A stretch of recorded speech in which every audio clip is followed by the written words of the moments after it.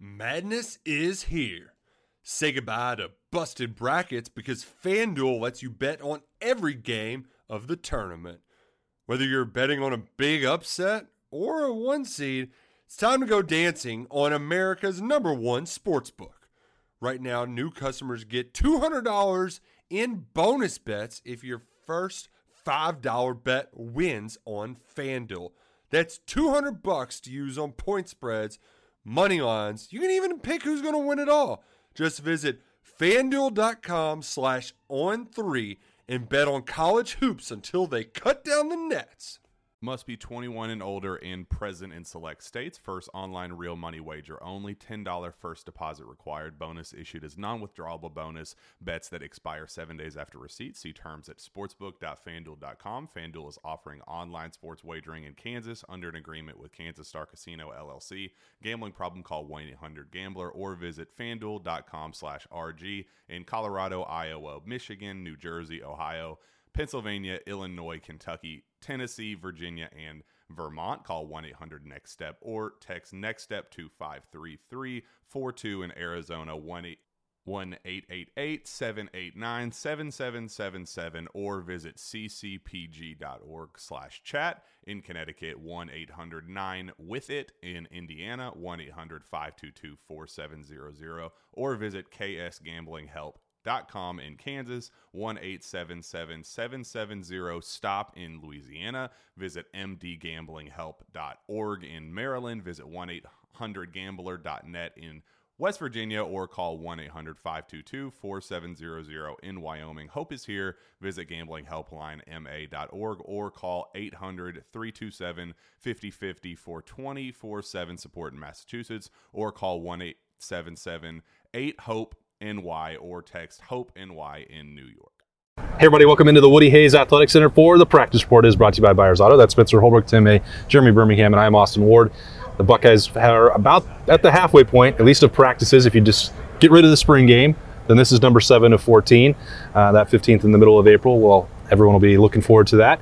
But the offensive line and the tight ends and returning tight end Cade Stover and returning tackle Paris Johnson, some natural positions. They were among the highlights as the Buckeyes updated the progress here at the midway point. We're talking about that line play and the physicality of tight end. Berm, what stood out to you most? Comfort. The word of today is comfort. Paris Johnson talking about the offensive line, how they're more comfortable now in their positions that they're in as opposed to last year with a lot of guys moving around. Joe Royer talking about getting comfortable being a player at Ohio State. Jacob James talking about how it took him 2 years to get really comfortable here. Cade Stover just being comfortable being wherever he is. That's really the word to me that stood out today, was that everyone just seems like they're right where they're supposed to be, kind of. And, you know, for a guy like Stover, he can be anywhere he wants. That is just his athleticism. But the rest of the guys, especially on the offensive line, you spend your whole life playing left tackle. I don't care how athletic you are, how good you are at playing another position. And Paris did a fine job at guard, but he's a natural left tackle, and just see that comfort. I was trying to get him to make that point. Like, you know, he's not learning a new position. He has spent his entire life playing tackle, except for 1 year. And he said, you know, that playoff game against Clemson where he had to fill in and play guard was the 4th time in his entire life that he had put his hand in the ground as a football player.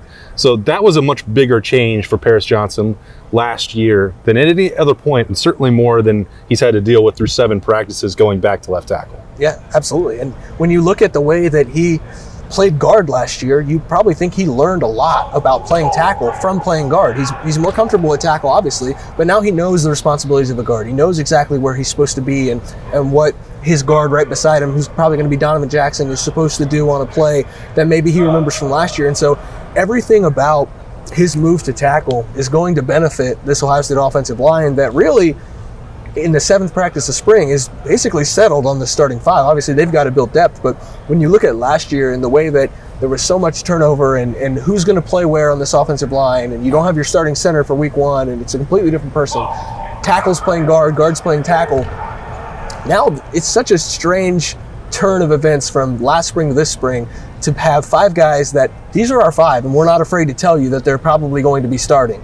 And so you can just start building that comfort that Berm talked about and that continuity already. Yeah, it's just really funny. Last time we talked extensively, Cade Stover I was standing with him, and Steel Chambers after the Rose Bowl. Nick against the stands over there. He was so fired up about playing linebacker, he was busting.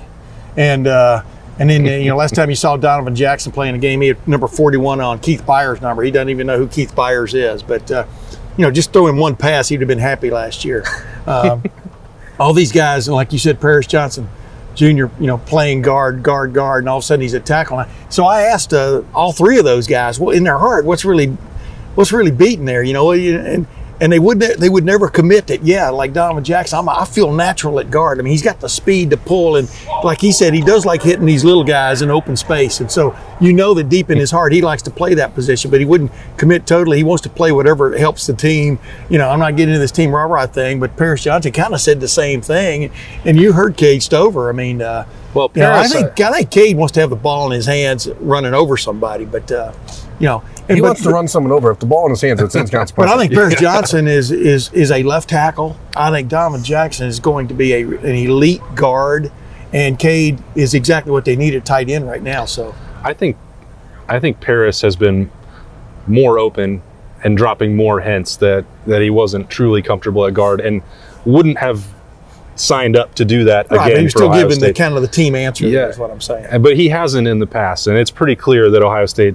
I mean, he is a tackle, and he needed to be a tackle. And if they had told him that he was going to play guard again this year, I don't think he would be at Ohio State. I mean, that's the bottom line. But he didn't say that. Well, he has. Yeah. Okay. And there's millions and millions of dollars at stake for him. Oh, heck yeah. So I think that's more clear. Donovan Jackson is in a position that's more similar where Paris was a year ago, where he needs to be on the field. And Ohio State has been working with him at that left guard spot with the potential that he could become a tackle if that need be. I'm not sure if that will be the case when Josh Fryer's back in the fall or not. We'll have to wait and see. Donovan Jackson certainly living up to some of that 5-star hype in the way that Berm talked about his recruitment, and another sort of generational prospect. It'll be interesting to see those two working together on the left side. And it definitely helps to have that anchor in the middle with Luke Whippler. And aside from him talking about the progress from week 1 at Minnesota, where he's thrust in there without much notice, to what he saw at the end of the year and the improvement, he's an angry guy. That's the best way to put it. Thursday morning, in that room right up there where they're serving breakfast, BTN put on the 1-hour replay of the game in November, and he said that TV almost came down. And I think that was a little bit of a juice builder for Ohio State at the midway point. These things can get monotonous and complacent, even though the camp is much shorter than what they'll do in August. Sometimes you get a little carrot like that to go chase down, and Luke Whippler took that to heart, and he was like, I'm angry sitting here right now. Big Ten Network's not going to throw that video away, though. Well, of course not. I mean, I think Ohio State would like them to, but I'm struck again by last year. I wrote about how the tight end room was basically just 5 guys who played other positions that had to learn how to play tight end. Yeah. And this year, it's only 3 guys that played other positions in high school. But the 2 guys that actually played tight end in high school, which is Sam Hart and Bennett Christian, are number 4 and 5 on the depth chart for Ohio State. You have Mitch Rossi, who, I asked him why he decided to come back to Ohio State. After, he came here as a walk-on and running back in high school, and he said that he realized middle of last year that he could play in the NFL. Yeah. And he said, this is a total mindset shift for a guy that was a walk-on running back from the middle of nowhere, Tennessee. And now he's like, I can actually play in the NFL. And so he's a little frustrated, I think, that he's not able to go this spring. But it is such an important thing for Joe Royer to know coming into camp, he is tight end 1. And, I mean, we've talked a number of times with coaches around here, and Joe Royer's name is one that people continue to talk about, is that the light has sort of come on for him. And I think for him, it's just knowing that it's his spot to take is very important. It's pretty interesting when you can put that together, I think, and a little bit of a callback to maybe 2 years ago when you knew you had Jeremy Ruckert on the rise and much better flanked out, and Joe Royer can do that. And Cade Stover can do a lot of the similar things to what Luke Farrell did as a physical blocker attached there to the line. So I can see that coming a little bit back with that, 12 personnel. And I know Tim doesn't want any tight ends on the field, but that's not going to happen. No. I just wish they'd call a fullback a fullback. I mean, that's my big problem. Well, it depends on where he's lined up. I know, of course it does, but I'm just thinking he's a fullback in this, and what he's talking about, the NFL. Is a sandal a shoe? Tyreek Smith was talking about this the other day. The NFL figures out a way to get their best guy on the field for certain situations. And he does intrigue. I'm sure he intrigues some personnel people because he knocks people's blocks off And when you talk about tight ends, when he blocks. I think it's interesting that Joe Royer's name keeps coming up, but it doesn't really keep coming up in a way. Like, they want to talk about how he's progressing, but also they don't want to set that bar high because he still is progressing. It's almost like you said, the way they talked about Jeremy Ruckert. Hey, he can do a lot of good things, but he's not complete yet. They want to talk about the way Joe Royer is coming along and becoming a good player and somebody who's going to contribute, but they don't want to say too much because they know that development is not complete. And so when you have Cade Stover, who we know, he said there's not a lot of demand for 260-pound linebackers anymore. He's right. But there is demand for a 260-pound mauler who can help in the run game. Yeah. And then when you add Joe Royer into that equation, let him catch some passes and learn from what Cade Stover brings to the run game and maybe try to put a little bit more weight on as we go into the fall. I think Joe Royer has a chance to be, one of those quiet guys who starts to emerge. Maybe not week 1 against Notre Dame, but maybe as the season progresses. Yeah, and this month is like a springboard for some guys, pardon the pun. I mean, Enoch Vimahi is definitely playing with more confidence now, feeling more confident. I mean, they need those 6 and 7 and 8 guys to come on in that offensive line room. And according to all reports, he is definitely coming on. He's got this confidence that he said he didn't have a year ago, and playing the game. And he's an interesting dude to keep your eye on. But going back to Cade Stover, well, it's like Kevin Wilson said, the offensive coordinator, it's not about what's best for the team, it's about what's best for the player. And I get the sense that, I don't know if you do or not, I get the sense that Cade feels like he contributes better when he was on the offensive side of the field with a chance to get the ball in his hands. I said that earlier. Mm-hmm.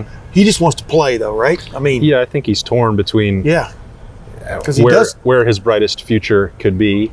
If you got to ask him and all things were even, if he got to be a frontline first unit linebacker, okay, well, that's where he would be. But that's not going to happen for this team. And we talked about that with that position group. Like, he's going to be third or fourth in line at a Leo or Jack, and he's going to be maybe a second team, maybe a first team Sam. I don't know. Reed Carrico was out there the last couple of days.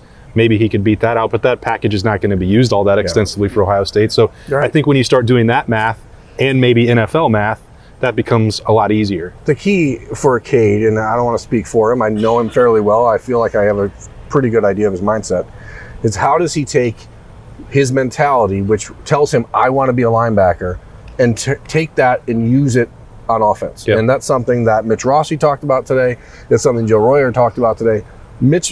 Those guys need someone like Cade in the room to bring a lot more of just an edge to that room. Tight end at Ohio State is not a glamour position. No. The one reason we don't talk about guys like Joe Royer much, because who cares, right? It's because the tight end at Ohio State is never going to be a 50 catch a year type position. So I think in this building they get tired of like hyping up the position because then the production never matches, and so people are like, is this the year, blah blah blah. But it doesn't mean it's not an important position. Yeah. Cade is certainly a guy that has a different mindset than anyone else in that room, and so for him, it's how do you balance the linebacker, I want to kill someone mindset with I need to be an efficient pass catcher and a route runner, and can you meld those things together? Can you still be an aggressive route runner? Can you still play special teams and get that I'm going to hit someone juice out, and he can, and that's what he's going to bring. And I just think if you had a team of 85 Cade Stovers, you'd win a lot of football games, but it would just look a whole lot different. Well, it might be like 1965, you'd be the greatest team in the world. Yeah, you'd win a lot of games. I'm not sure it would work that well anymore. And we've never seen him play quarterback. We can run the triple wishbone option. I bet he can play quarterback. I bet he can. Okay. Sure he can. By the way, and Luke Whippler, like you said a while ago about the video coming on and stuff. I mean, these guys aren't faking it. They're really driven. That guy was angry. But they're really driven about how that, as they call it, the Team Up North game went last year. Right. In the first half of that Utah game, I mean, there's a definite edge, because I told him, I asked him, you guys were working really hard this time of year ago, and through the season, through the summer and season, and what you found out that's not good enough. And he basically said, for want of another way of putting it, that is exactly right. They know there's an edge there that they didn't get to. I don't mean to interrupt you, but like last week when we were here for Pro Day, I was talking to some of the guys, and a handful of them told me last winter was easy. They said it. I mean, the last winter was an easy winter for Ohio State's football program. It didn't have that psychotic edge to it. Right. And that has returned this offseason. And so I guess you'll see if that translates to the field, but Yeah. it is different. We've made this point a number of times, so I'm not breaking new ground, but if it's your first time going through a full winter with Mickey Marotti and you're balancing all this new stuff and inexperience and going, like, it's going to be hard to push them in a way that you can veteran players or people who have had something taken from them. Yeah. And again, like, that number is in the 40s for last year. Like, you can't replace that experience. That includes workouts. Yeah. And that part, you could see that the physical development and you know what it takes to win a championship or to come up short. All that stuff was being dealt with for the first time. It's certainly true for DeJuan Jones. Berman and I have had this conversation before with what we watched in August last year. Tim, you and I as well. Can he handle some of the speed rush? So I asked him over there, like, he didn't get the feedback he wanted from the NFL evaluation. Part of it is handling the pass protection. And I said, I mean, how do you find this balance? Because as big as you are, you get to take up space. Like, people aren't going to be going inside of you much, but the speed to the outside, what do you have to do? So, well, that's the push and pull. Like, he has a unique physical gift in his size. Yeah. You have to use it correctly. And he was the last one over here on the 50-yard line today. After I asked him all those questions, sort of on the side, like, where are you going to find that improvement? He went over there and he did 5 or 6 extra pass sets just to finish it. He knows that's got to be the next level for him. And you know what's fun, what you just touched on there is also his Achilles from the standpoint of when you watch him play, he's so big, he doesn't look quick. You know what I mean? Yeah. And then if somebody does beat him around the edge, then it's just exacerbated in people's minds. I think he's got the tools to become elite. And we'll see if he gets there. Yeah, absolutely. And this offensive line is exciting unit just because, like, the guy that we haven't talked about is the most experienced guy as far as time been here on the roster almost. Matt Jones, he's been here forever and has experience with a multitude of guys, different positions, switching in and out, always being almost the sixth man on the offensive line. And now he finally gets a chance to start, and he seems more than ready. He seems like he's got a little bit more confidence knowing that he's going into this spring and summer as a starter. He gets to line up next to Luke, who has experience, and DeJuan, who has experience. And you put all 5 of these guys together, and we talked about the offensive line potentially being elite last year, but when it all started to shake out in August, you almost had a sense that it wasn't going to be exactly where it needed to be.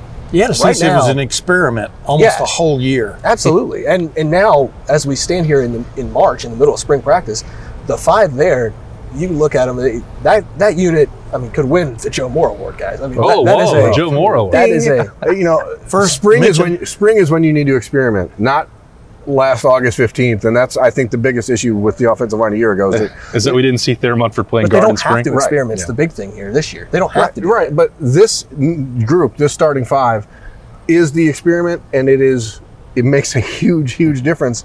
There's no position, maybe in sports, where having the same guys together makes as big of an impact as it does on the offensive line. But you remember I wrote a story after spring last year. Remember that story I wrote that could be, but they weren't in exactly the same spots. That could be their offensive line if you were putting the best players on the field. But sometimes the best players aren't the best fits.